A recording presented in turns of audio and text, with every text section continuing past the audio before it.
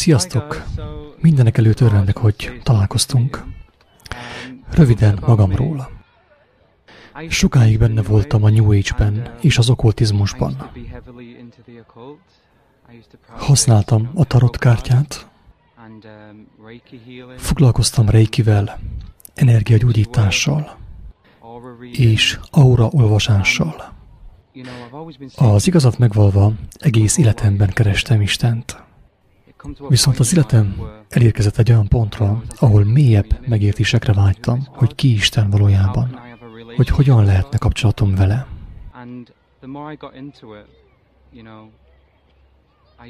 Még jó sokhoz is fordultam, hogy megmondják a jövőmet számomra.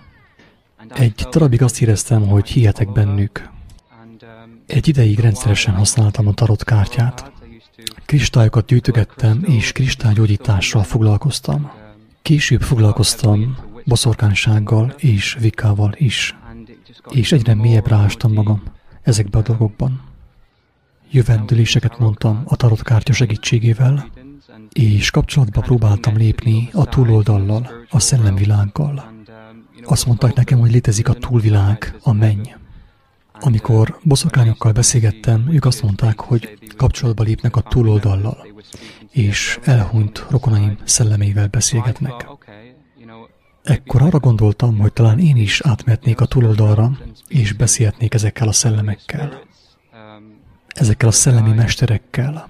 Minél mélyebbre kerültem a New Age-ben, annál inkább akartam kapcsolatba kerülni ezekkel a szellemi lényekkel. Miután megnyitottam a harmadik szememet, én is eljutottam arra pontra, hogy láttam ezeket a szellemeket.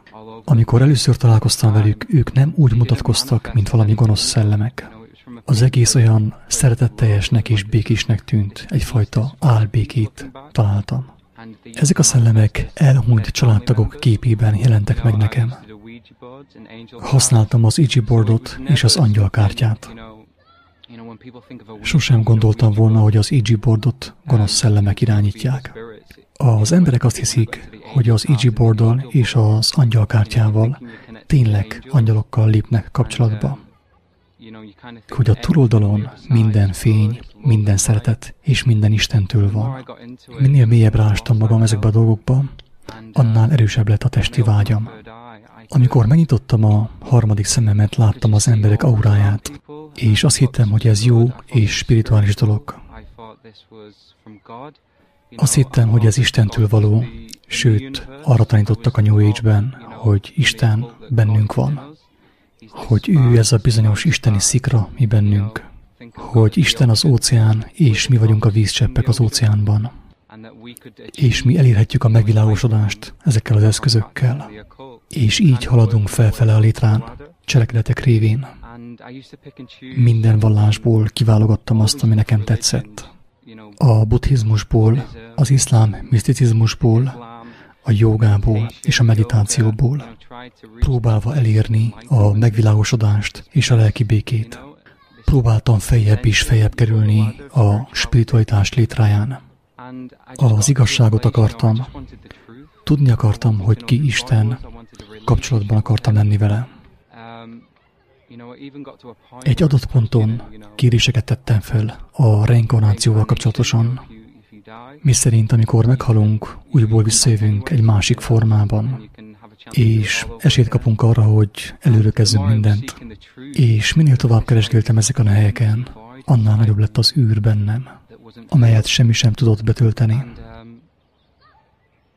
És minél mélyebbre kerültem az okkultizmusba, annál elviselhetetlenebbé vált ez az űr.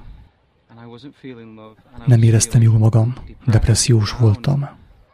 Mindig többre vágyakoztam, be akarva tölteni ezt az űrt, amelyet csak Jézus volt képes betölteni. És egy napon, amikor Milánóban vakációztunk a barátaimmal, meglátogattunk egy katedrálist. Ez valójában egy katolikus katedrális volt, de nekem úgy jött, hogy imádkozzak ott. Itt azt mondtam Istennek, hogy Istenem, mutasd meg nekem az igazságot, mert már mindenhol kerestelek téged, és sehol nem találtalak. Azt hittem, hogy megtaláltalak, de még sincsen béke a szívemben. Meditáltam, angyalokkal léptem kapcsolatba, részt vettem reiki gyógyításokon és kezeléseken. hogy energiára tegyek szert, és érezzem Isten jelenlétét. Tudod, a Reikiben energiát próbálsz közvetíteni, hogy érezz ezt a könnyedséget és a békét. Elvileg, spirituális gyakorlatokon keresztül Isten bejön és feltölt belülről. Viszont elértem egy olyan pontra, ahol azt mondtam Istennek, hogy Istenem, ki vagy te? Kérlek, mutasd meg nekem az igazságot. Vicces az, hogy én mindig hittem Jézusban. Gyermekkorom óta mindig szeretettel gondoltam rá, de nem értettem a bűn jelentését, és nem tudtam, hogy mi annak a következménye. Ebben a katedrálisban, amikor imádkoztam, arra kértem Istent, hogy mutasson meg még többet az igazságból. Nem az igazságot kértem, mert azt hittem, hogy a helyes úton járok. Ezért arra kértem Istent, hogy adjon még többet az igazságból. Adjon még több megértést, kijelentéseket. És néhány héttel később, miután hazajöttünk Olaszországból, Milánóból, egy varázsló videóit nézegettem a YouTube-on, aki telekinézist tanított, ami az elme anyag fölötti hatalmát jelenti. Én is tudtam tárgyakat mozgatni az elmémmel. Egy időben nagyon belementem ezekbe a gyakorlatokba. Kapcsolódtam a tárgyak és az emberek körülötti energiamezőhöz. Jelolvasással foglalkoztam, és irányítottam az energiát a spirituális dimenziókból. Innét visszagondolva, most látom, hogy az az erő nem tőlem volt, az egy démoni erő volt. Végül eljutottam egy olyan pontra, ahol minden nehézzé és sötétté változott számomra. De még több igazságra vágytam. Ezért tovább nézegettem ennek a boszorkánynak a videóit a YouTube-on. Tudjátok, amikor találtok valamit a YouTube-on, valami érdekeset, követitek azt a személyt, akár több hónapon, több éven keresztül. Ez a bizonyos boszorkány tanította a telekinézist, az elme hatalmát, az anyag fölött, a szakrális geometriát, okkult számokat, szimbólumokat, numerológiát, asztrológiát, és én nagyon mélyen belementem ebbe. Ő nagyon inspirált engem. Egy napon arra gondoltam, hogy meg fogom keresni őt a Facebookon. Megpróbáltam megkeresni őt, hogy ha tudna még tanácsokat adni nekem. És abból a célból, hogy találkozzunk, és együtt végezzük ezeket a gyakorlatokat. Amikor rákerestem a nevére a Facebookon, nagyon sok találat volt. Nem fogom elmondani az ő nevét, úgy gondolom, hogy nem volna helyes, kimondjam az ő nevét. De például, hogyha az ő neve Sarah Jane volna, akkor nagyon sok Sarah Jane-t találsz a Facebookon. És én azt hittem, hogy megtaláltam őt, és küldtem neki egy üzenetet. Ráírtam, és megkérdeztem tőle, hogy te vagy az a hölgy a YouTube-ról. És kiderült, hogy nem ő volt az a személy. Azt mondta, hogy ő keresztény, és ő nem foglalkozik ilyen dolgokkal. Azt mondtam neki, hogy rendben van, hogyha ő keresztény, akkor feltétlenül ő is keresi Istent. És végül minden út Istenhez vezet. Ő nagyon kedvesen és szeliden azt mondta, hogy ez nem igaz. És azt is mondta, hogy jobb, hogyha távol tartom magam ettől a hölgytől. És nagyon sok személy kereste őt a YouTube-on, de Isten hozzám vezette őket, hogy elmondjam nekik, hogy ő egy boszorkány, hogy spirituális dolog ugyan, amit ő csinál, de az erő nem Istentől van, hanem sátántól. Ezt akkor én még nem tudtam. Elszántan kerestem az igazságot, és Istenhez kiáltottam, hogy Istenem, mi az igazság? Amikor azt mondta, hogy nyissam ki a Bibliámat, és olvassam. Egyébként volt nekem Bibliám, de sosem olvastam. Kinyitottam az evangéliumokhoz, és elkezdtem olvasni Jézus tanításait, a Biblia Jézus tanításait. Mint ahogy korábban is mondtam, én mindig is hittem Jézusban, viszont nem a Biblia Jézusában. És amikor azt mondta Jézus János evangéliumában, hogy én vagyok az út, az igazság és az élet, senki sem mehet az Atyához, csak én általam. Ez volt az a pillanat, amikor megértettem valamit ebből. Megvádolva és bűnösnek éreztem magam. Tudtam, hogy rosszat cselekedtem. És vannak versek a Bibliában, amelyeket nem tudok szó szerint idézni, amelyek megítélik a boszorkányságot. Erőteljes, de nem Istentől van. A jóslás sátántól van. És az erő nem Istentől való. Annak ellenére, hogy erőteljes és valós. épp ezért csábító annyira, mivel hogy a Biblia azt mondja, hogy sátán a világosság angyalának álcázza magát. A boszorkányság legtöbbször a szeretet és a fény áruháját ölti magára, és így téveszti meg az embereket. Amikor olvasni kezdtem Jézus tanításait a Bibliából, hirtelen felgyúlt a villanykörte a fejemben. Istenhez kiáltottam, és azt mondtam neki, hogy ez valóban igaz, és tényleg Jézus az igazság útja, kérlek, nyilváníts ki nekem.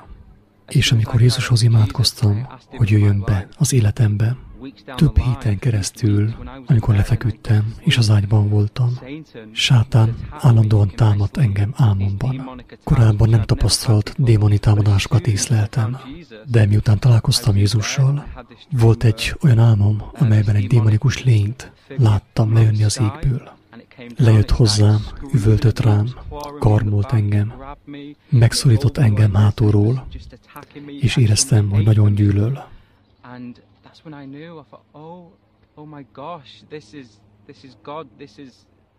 Ezen a ponton megértettem, hogy azért kapom a támadásokat, mert Istenhez fordultam.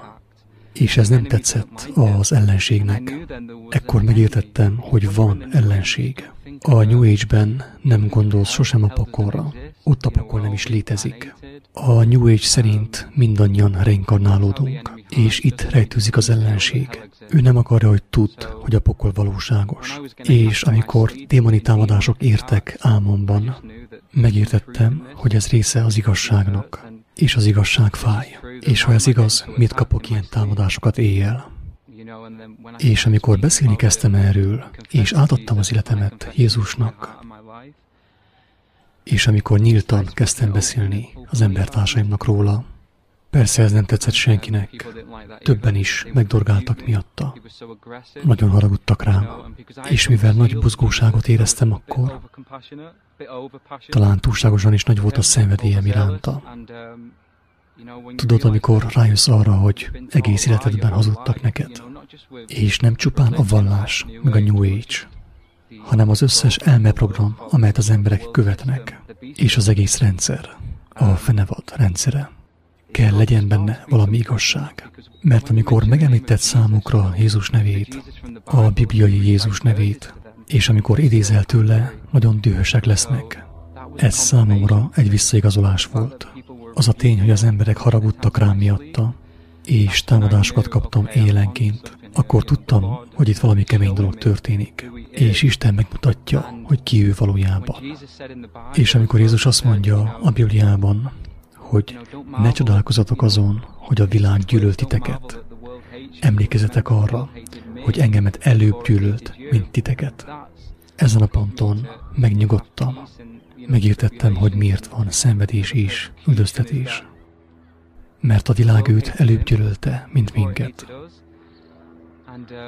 És ő szenvedett, mint ahogy nekünk is szenvednünk kell az ő nevéért. Tudjátok, amióta az Úrhoz fordultam, sok mindenen keresztül mentem, többféle életvitelt is kipróbáltam. Homoszexuális voltam. Sok erkölcstelenségben volt részem. Nagyon fiatalon lettem homoszexuális. Mindig tudtam, hogy a férfiakat és a nőket egyaránt szeretem. Egy ideig biszexuális voltam, majd úgy döntöttem, hogy homoszexuális leszek. Viszont amikor Istenhez fordultam, és kezdtem olvasni a Teremtés könyvét, ahol Isten azt mondja, hogy férfiúvá és nővé teremtette az embert, és a férfi elhagyja az ő atyát és az ő anyját, és ragaszkodik a feleségéhez, és lesznek ketten egy testé. És akkor nagyon elgondolkodtam, hogy én mégis miért vonzódom a férfiakhoz. És mivel volt egy megértésem a New Age-ből, a minket körülvevő szellemvilágról, mivel hogy meg volt nyitva a harmadik szemem, és láttam a szellemeket, akkor azt gondoltam, hogy szellemek voltak, de most tudom, hogy démonok voltak. Megértettem, hogy Isten nem teremtett engem homoszexuálisnak. Egy homoszexuális szellem volt bennem, amiről akkor én még nem tudtam. Nagy megkönnyebbülést jelentett, amikor ezt megértettem. Feltettem azt a kérdést, hogyha én ilyen vagyok, Miért akarna Isten ilyennek teremteni bárkit is? Ha Isten férfinak és nőnek teremtette az embert, és ez az élet természetes folyása, és ennek ellenére ő nem gyűlöl, hanem szeret bennünket. Viszont fontos hozzáfordulnunk és megvallanunk a bűneinket, a tévedéseinket. És annak ellenére, hogy akkor még homoszexuális voltam, megtagadtam ezt a bűnt, és kértem, hogy bocsásson meg nekem. Ennek ellenére semmi sem változott. Továbbra is vonzottam a férfiakhoz. Voltak testi vágyaim. És éreztem, hogy ő még mindig szeret engem. De azt várta, hogy szabad akaratomból döntsek a változás mellett, hogy engedjem, hogy ő megváltoztasson engem. És amióta teljesen az ő kezébe adtam az életemet, hogy ő formáljon és változtasson meg, a homoszexualitás szelleme teljesen eltávozott tőlem. Nem mondhatom azt, hogy 100%-osan megtisztultam, de nincsenek már meg azok a vágyaim, azok a kívánságaim. Többé már nem gondolok rá, és úgy általában nem gondolok a testi vágyakra. Csak az Úrért szeretnék élni. Ő egy új esélyt adott, és hajlandó megbocsátani nekünk. A megváltásunk egy ingyenes ajándék. A megváltást kegyelemből kapjuk, hit által. Ez egy csodálatos dolog. Az összes vallásban a cselekedetekre alapul a megváltás, és irdatlanul nehéz betartani azt a sok szabályt. A kereszténységben, Jézus Krisztusban ez egy hatalmas áldás, mert a megváltás és a szabadulás kegyelemből adatik a Jézus Krisztusba vetett hit által, hogy senki ne dicsekedjen. És nem tudom elmondani, hogy mekkora megkönnyebbülést érzek, amióta Jézushoz fordultam. Ennek ellenére nem könnyű, ez egy folyamat. Minden nap tisztulunk és megszentelődünk az Úr keze által, amely megszabadított engem a homoszexualitástól. És amikor olyan személyekkel beszélek, akik még benne vannak ebben az életvitelben, mindig azt mondom, hogy mi vagyunk azok, akik ezt az életvitelt választjuk, a homoszexualitást. És azért tűnik természetesnek, mert van benned egy szellem, egy szellemiség, és ennek köszönhetően éreznek a férfiak vonzalmat a férfiak iránt, és a nők iránt, aminek engedelmeskedünk. Én döntöttem úgy, hogy ezt az életvitelt folytatom. Amikor Istenhez fordultam, ő meggyógyított engem.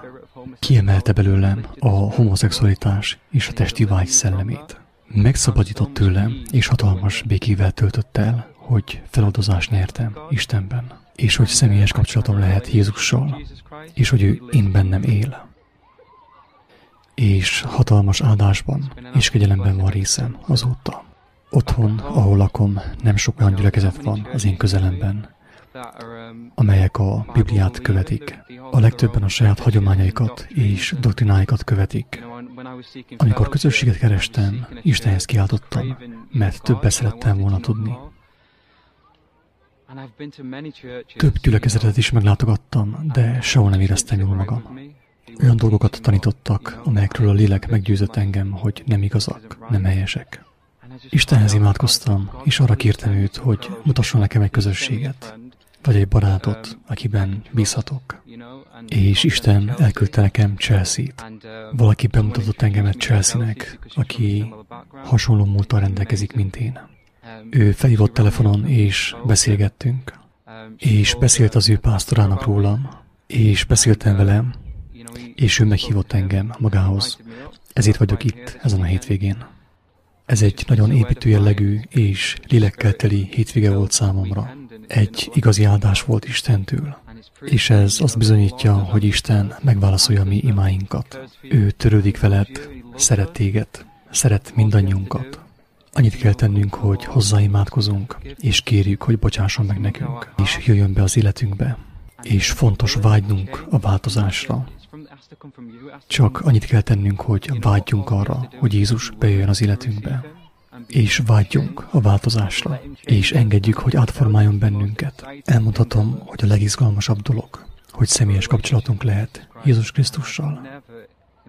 Hogy soha életemben nem voltam ennyire elégedett. Egész életemben próbáltam betölteni azt az űrt, amiről beszéltem a videó elején.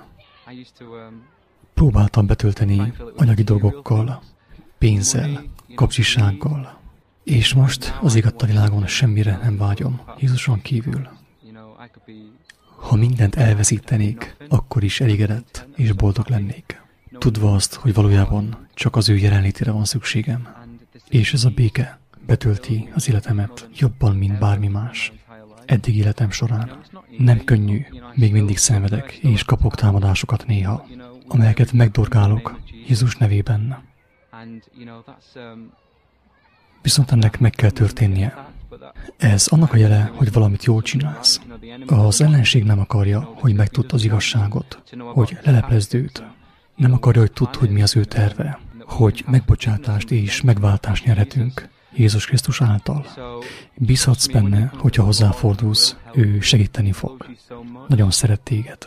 Ha nézi ezt valaki, aki küszködik a szexualitásával, és keresi Istent, ha biszexuális vagy, panszexuális, vagy homoszexuális, vagy bármi más. Tudod, én próbáltam, benne voltam. Régebb sminket is használtam. Szimpatizáltam a transzvestitákkal. És most innét visszanézve, nagyon örülök, hogy Isten átformált engem. Tudod, a saját képére formált engem. És most már semmit sem kell, a saját erőmből megoldjak. Nagyon boldog vagyok, hogy Isten megváltoztatott. Ha bárki hallja ezt, aki küszködik bármiféle szexuális identitászavarral, arra kérlek, hogy ne aggódj. Fordulj bizalommal az Úrhoz. Meg fog szabadítani téged, mint ahogy engem is megszabadított. Én homoszexuális voltam, és sosem gondoltam volna, hogy Isten meg tud változtatni. Hidd el nekem, hogy képes rá, és meg is teszi érted, ha kéred. Csupán vágynod kell rá, hogy odaad neki. Ha problémáid vannak a szexualitással, és azon tűnődsz, hogy hogyan tudna ezt bárki is elvenni tőled, hisz annyira természetes, és már a részeddé vált. Én tapasztalatból mondhatom neked, én egy élő bizonyság vagyok, hogy Isten meg tud szabadítani a homoszexualitástól. Bármiféle szexuális problémától meg tud szabadítani Isten. Mert ő szeret téged, és nincs olyan sötétség, és nincs olyan mélység, ahova Isten nem érhet el. Akarom, hogy tudd, hogyha úgy érzed, hogy beszélned kell a szexuális problémáidról, ne félj megkeresni engem, vagy Chelsea-t, és szívesen beszélek veled, és adok tanácsot. Segítek abban, hogy tudjál bízni Jézus Krisztusban. Köszönöm, hogy megnézted ezt a videót. Isten áldjon. Jézus szeret téged.